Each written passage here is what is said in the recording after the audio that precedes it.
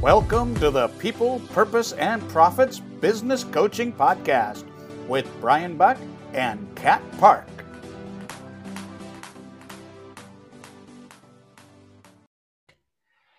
Hey, everybody. Welcome to the People, Purpose, and Profits Podcast.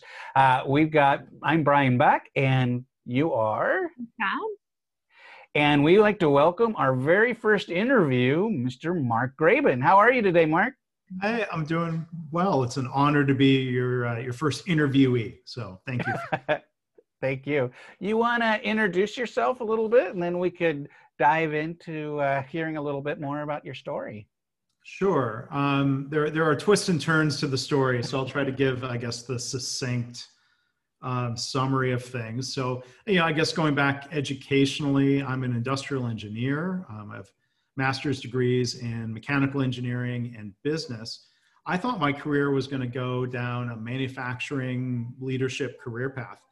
And then 15 years ago, as things go, I had an opportunity to run a bit of a career experiment. I had an opportunity to start doing similar improvement work in healthcare. And I thought, well, this will be a temporary detour and I'll learn a lot and hopefully make a difference. And 15 years later, I'm still pretty focused on healthcare. So along those lines, I've written a couple of books, including Lean Hospitals and Healthcare Kaizen, which are focused on healthcare continuous improvement. I was the editor and a contributor to a book called Practicing Lean, which is a collection of stories from 15 different authors across different industries. And then the most recent book that I've written and published is called Measures of Success: React Less, Lead Better, Improve More. So I've been fortunate that my career has gotten to a point where I can work independently as an author and a speaker and a coach and a podcaster and whatever different things I'm able to get involved in. Great. Wonderful. So our show is People, Purpose, and Profits. And just kind of curious on where are your passions around there and how do they all intersect for you? Yeah. So, with people and purpose, I think some of the passions that were sparked in me early in my career go across different industries. When I started working in manufacturing, I came to believe a couple of things very strongly and I think very deeply. One is that people shouldn't get hurt in their workplace. And in my first job out of college, we were really having the struggle with improving safety and ergonomics. I was often very unpopular for being that engineer that was advocating for frontline staff. To some, I was probably a troublemaker. But I was really troubled by I think lack of attention to safety. And so I also came to believe that people shouldn't hate coming to work, right? So the bar needs to be set higher than not being physically injured. People shouldn't hate coming to work. We spend enough time at work that people should be engaged and fulfilled.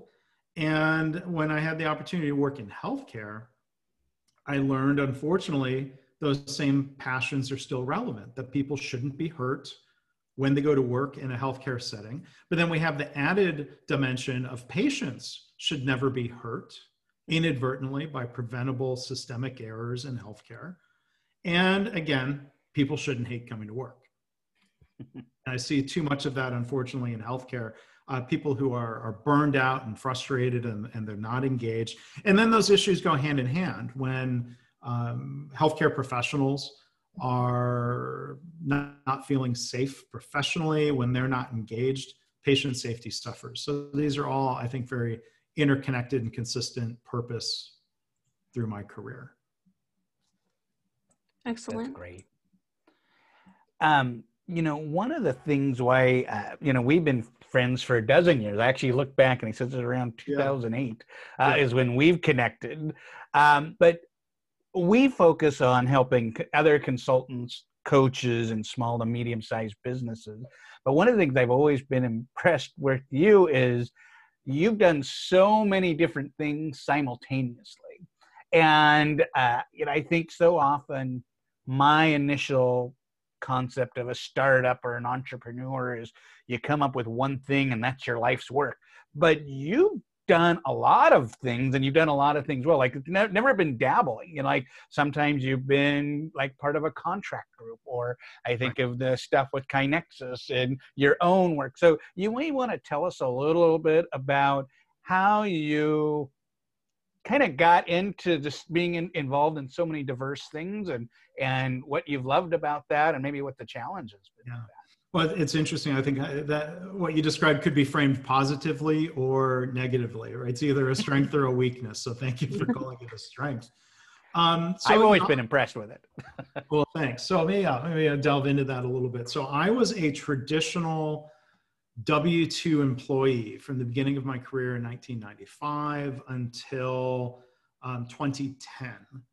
And look, I changed jobs a lot. The longest I've been with one organization was 4 years at Johnson & Johnson. And then I had the opportunity in 2010 to dip a toe in the water of working independently. So I was fortunate. The book Lean Hospitals had come out in 2008 and was well received, and it was being widely read. That led to invitations to come speak. That led to some opportunities, since I was no longer consulting with Johnson & Johnson, and when I was a part of the team at the Lean Enterprise Institute and Catalysis, they weren't doing consulting. They were doing education and events and what have you. So my transition was to start 50% on my own. So I remained a half-time employee of the Lean Enterprise Institute and Catalysis, and then I went off on my own, just partly to prove and see, could I, how was that going to go? Because I had friends who had worked as independent consultants. It sounds exciting or glamorous, but it can be really challenging at times, or the pressure is on to not just do work, but to sell work and figure out what's next. And after that first half year, or that first year at 50%, I decided to go ahead and take the plunge into full-time independent work. So that'll be coming up. Well, it's been 9 years. And like you said, so I've had many different roles with the company KaiNexus since 2011. There was a period, as I was a startup, I was working for equity, sweat equity, if you will. So I have an ownership stake in that company today and made some additional investment. I was a half-time employee for a while. Now I work as a contractor / strategic partner of KaiNexus. So as I like to say, part-time involvement doesn't mean less than full commitment to the company and the cause. Like, it's grown from 3 people to over 20 people, from no revenue to a couple million in revenue. And there's quite a team there, right? So that allows me to continue doing different projects. I do some solo consulting and speaking. I sometimes work recently as a subcontractor through a firm called Value Capture, which I feel very strongly aligned to, because they share the same purpose that I do, that nobody should get hurt at work. Patients shouldn't get hurt. And they say it differently, but again, paraphrasing, people shouldn't hate going to work. So, I get to do these different things. I get to do new projects like podcasts and things. But I'll tell you what, though, I give credit and thanks and gratitude endlessly to my wife, who has a traditional and an amazing corporate career on her own. She's doing things that I would have only dreamed of doing with my first thoughts of a career path. And so because of her success, frankly, like, our mortgage is not on the line when I take a bit of a financial hit due to the pandemic. And again, I'm not asking anyone to feel sorry for me, because all things considered, as spouses, as partners, as a family, we're doing fine. But I think without my wife's support and encouragement, I wouldn't be able to go do some riskier things and do the things I do. Wow, that's amazing.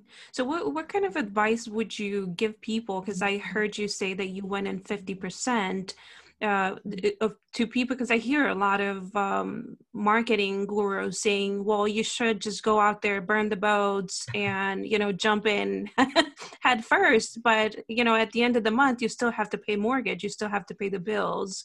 Right. What kind of advice would you give people in that situation?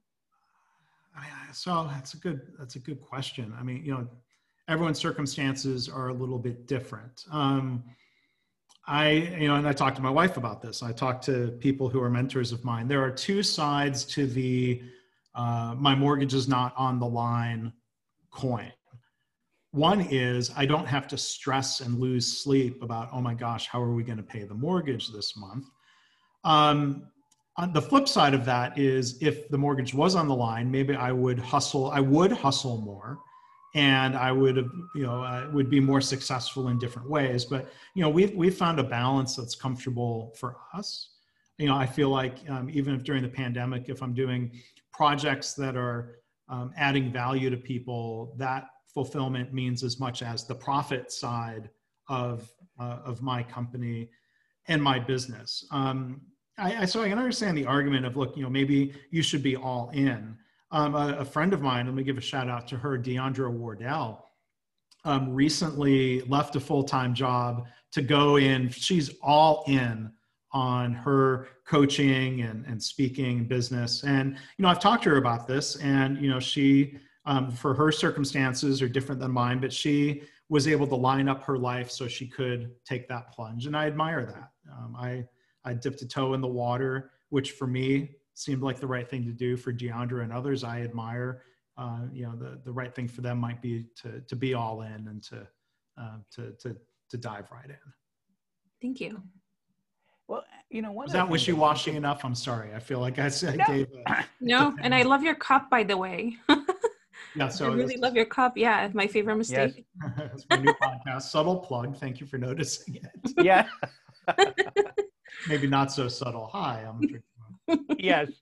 Well, definitely, and it's a great podcast, by the way. Your first few guests have been amazing. We'll definitely talk about that. But, one of the things I think about with your story, though, is this gig economy. And you've kind of, in a sense, you kind of mastered the gig economy in the fact that you have so many different options, and you get to drive through like the different interests. Like talking to my fellow entrepreneurs, there are so many people that, especially when you first begin, you don't really have it always dialed in. Like I've got a friend of mine who, began in kind of the learning organizational development space, but now he does Legos to help people learn to be creative and play at work. But that wasn't something he knew 4 years ago. And it was through doing different kinds of gigs that he found his passion, or found other ways that build on that, which is pretty cool. That is cool. And like I said, I think the purpose, I try to express that purpose in different ways. And again, for better or for worse, I can follow some paths that may not directly lead to profit. My business has grown and been pretty stable and is profitable, and it has been about on par with having a full-time job as it was before.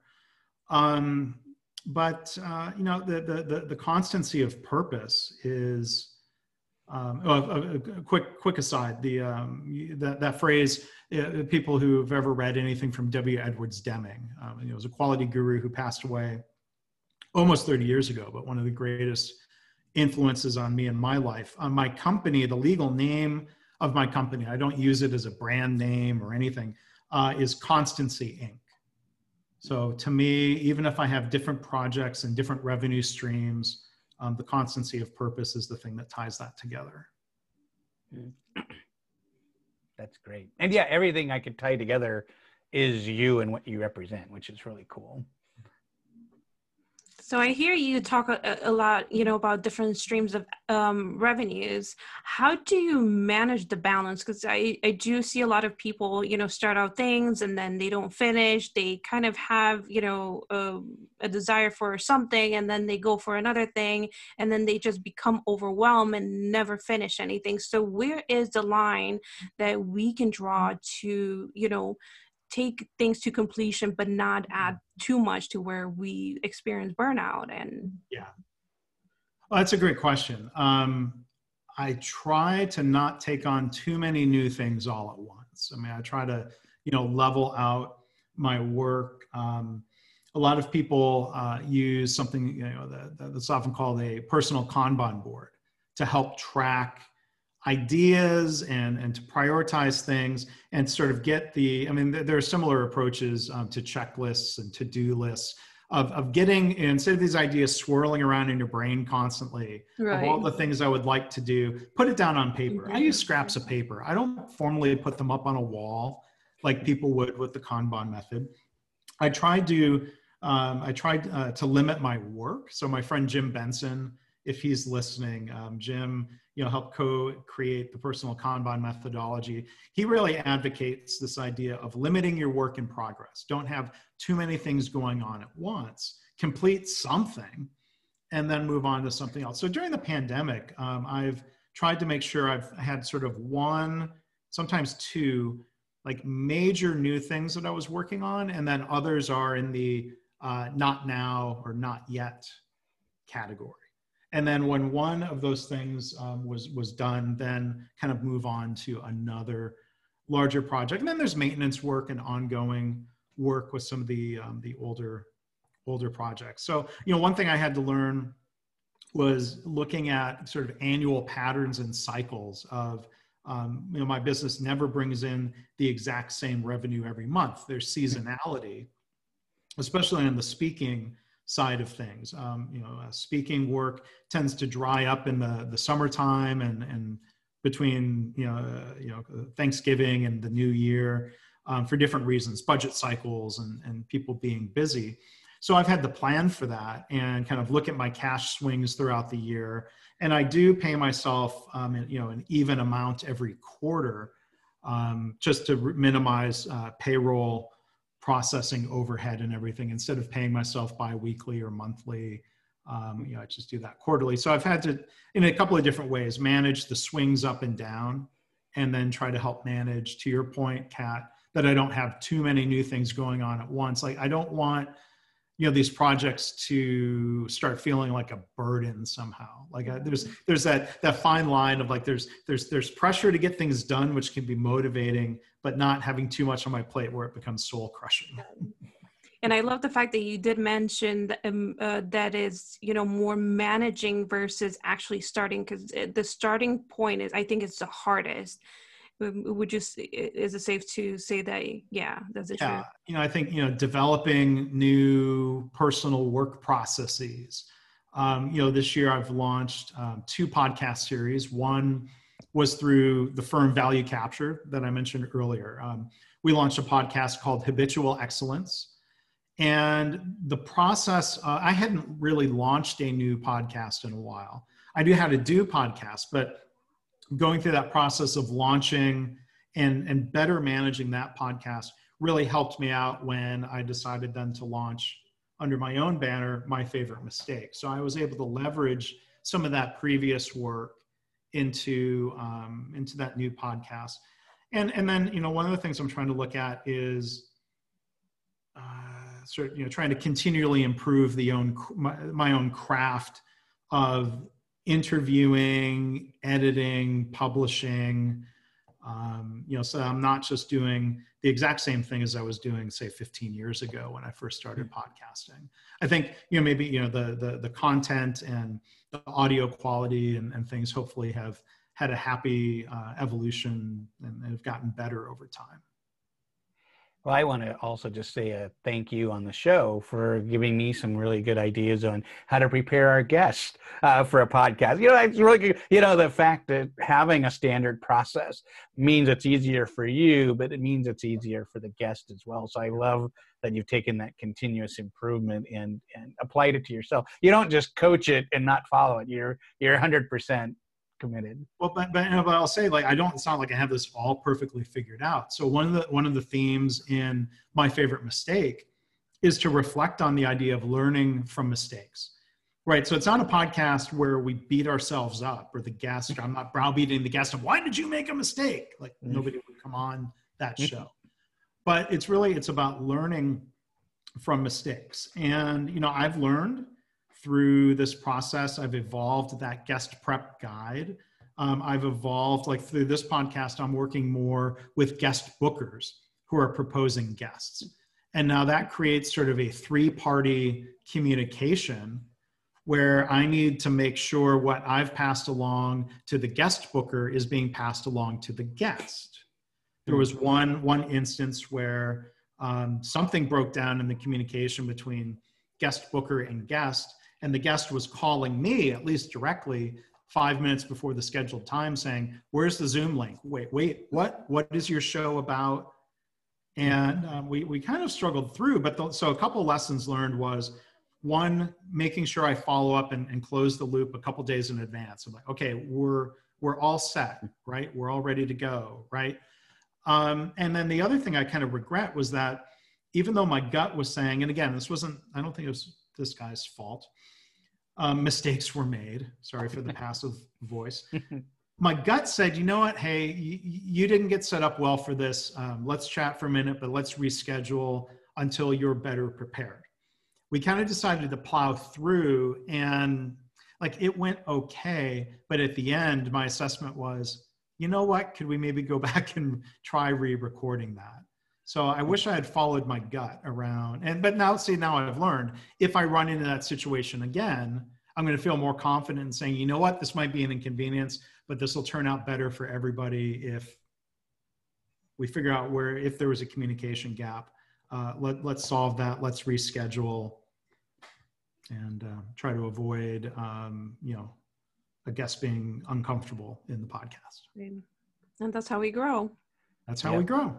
And that's one of my favorite. That's the thing about not being defensive or blaming others. Like, there are mistakes that I've made at different points where I gladly own up to that mistake. And I really love that you brought that up, because a lot of people do get stuck right there. Others would have given up or, would have made up a story that just really disqualifies them. So it's really important to make sure that what happens in your mind afterwards is the right conversation. So thank you for sharing that. Yeah, sure. One of my favorite quotes is Nelson Mandela. I either win or I learn. I never fail. And to me, it just coincides so well with your show. Do you want to talk to us a little bit about what this new podcast is and kind of how it came about and maybe your vision going forward and how people can connect to it? Yeah, so again, it's called, I'll take a sip. I put water in a coffee mug strategically, right? A clear glass wouldn't promote anything.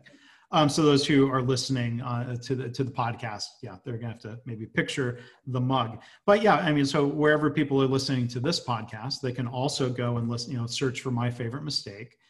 So I mentioned guest bookers. And so there are PR firms that will reach out to podcasters and propose guests. So the podcast that I've done for about 15 years is very niche, focused around the idea of lean manufacturing or lean healthcare, lean startups. And often somebody would propose a guest and I thought, well, that person sounds interesting. I would love to interview them, but it doesn't really fit the boundaries of my podcast. At least, not to where I was going to stretch the boundaries of it. And so I was saying no to a lot of guests. And I started kind of thinking of, well, how can I say yes? So somebody reached out maybe back in May and pitched as a guest Kevin Harrington, who was one of the original sharks on the show Shark Tank. Like, I'm not a shark head. I don't know what the hardcore fans of that show are called. I've watched it a bunch. I get it. But and I thought, wow, that would be cool to interview someone from Shark Tank. And so the PR person actually went back and forth and said, well, I can't say yes with my existing podcast, but what would sound good? I had a couple of ideas, including My Favorite Mistake. And she responded really positively to that, that he and his co-author for this new book were willing to come on My Favorite Mistake. And I think it's great when somebody who is really successful, is looked up to by a lot of people. They're always being asked for advice and how do you do everything so well? The fact that they're willing to open up about mistakes is maybe comforting to others, that they've learned from those mistakes, and mistakes don't have to get in the way of our progress and continued growth. So that was the first guest. And then I reached out because I had a bit of a personal connection and had met him before. And I thought, hey, what's the worst that could happen? So if I asked. So I went and invited a congressman, Representative Will Hurd from Texas. He's not running for re-election. He's decided to leave the House after 3 terms. But I reached out and I thought, well, okay, if he says no, that was almost my expected outcome, right? So it wasn't going to hurt my feelings. He's a congressman. Why would he come on some, brand new podcast? And he and his comms team said yes. I'm like, okay, wow. So he talked about his favorite mistake was something he learned from losing his first congressional campaign. And again, this is somebody who's incredibly accomplished and is going to continue doing amazing things in his life. But yet, guess what? He's made mistakes, and you could even call it a big mistake. And he owned up to it. He didn't blame political consultants. He didn't whine. He didn't make excuses. He said clearly, I made these tactical and strategic errors, and because of that, I lost the runoff election. And I found that really, I found that really inspiring. And so those are the types of things that we're trying to cover on the show. It's not called My Biggest Mistake, because that might be sad or depressing. It's really my favorite mistake. And it's a favorite mistake generally because it's something that we've learned from, and maybe we can look back and laugh about because some time has passed. But that's the idea of the podcast, My Favorite Mistake. I love it. And I would actually really want to venture out to ask you if out of all the people that passed, who would you like to, like, if they were alive and you could ask them about their favorite mistake, who would that be? Oh gosh. Right. That opens up a whole wide range of possibilities, right? Right. I mentioned Dr. Deming earlier. I never had the chance to meet him when he was alive. I've done a lot of podcasts with people who worked with him. I regret, it's not a regret, but I wish I would have had the opportunity to have met him in person. So yes, so maybe I'll just go back to Dr. Deming as somebody who was very accomplished and is still remembered and inspires a lot of people to this day. So maybe he comes to mind because we were talking about him. But yeah, who else would I want to talk to? My favorite mistake. All right, I don't know. Here's an oddball thing that comes. I would also want to interview Babe Ruth. Comes to mind for some reason. Like, so, he was one of the greatest baseball players of all time. Was also controversial, or some of it because of his actions, some of it because of it's a complicated story. There's a book I've read called Breaking Babe, which is really interesting about how Babe Ruth had almost gotten too popular to the point where baseball owners were threatened by him. And instead of building him up as a star of their sport, there was this concerted effort to really kind of tear him down. He's also, the other reason Babe Ruth comes to mind is that he's, gosh, I don't know, exactly in the family tree. He's a not too distant relative of my wife. There's a Ruth side of her family. So like her great grandmother and Babe Ruth's father were, I don't know, they were cousins or something like that. So Babe Ruth's been kind of an interesting family figure to dig into a little bit. So yeah, I would have, if I could, I'd go back and ask Babe Ruth, what was your favorite mistake? That's powerful. Well, I hope being on this podcast isn't one of your favorite mistakes. So I hope me telling some rambling stories there wasn't. Oh no, these are great. Like, it's so fun to just hear about your entrepreneurial journey and kind of your heart and spirit of, really focus on that safety and improvement, Mark. So thank you so much. We will, both on YouTube and our audio podcast, we'll leave a link to your podcast so people can find it. But is there any other ways that you'd want people to be able to connect with you? Sure. So my website that has links to all the different things that I do is markgraban.com. People can also go to myfavoritemistakepodcast.com, which is a really long URL. Maybe that's a mistake. I don't know. Coming on here today, from my standpoint, was certainly not a mistake, and I hope you don't think it was a mistake to invite me. No, not at all. Really loved it. Well, thank you so much, and we will look forward to sharing what you did with the world. So, thank you very much, Mark. Sure thing. I look forward to listening and watching more of your episodes. Thanks. Thanks.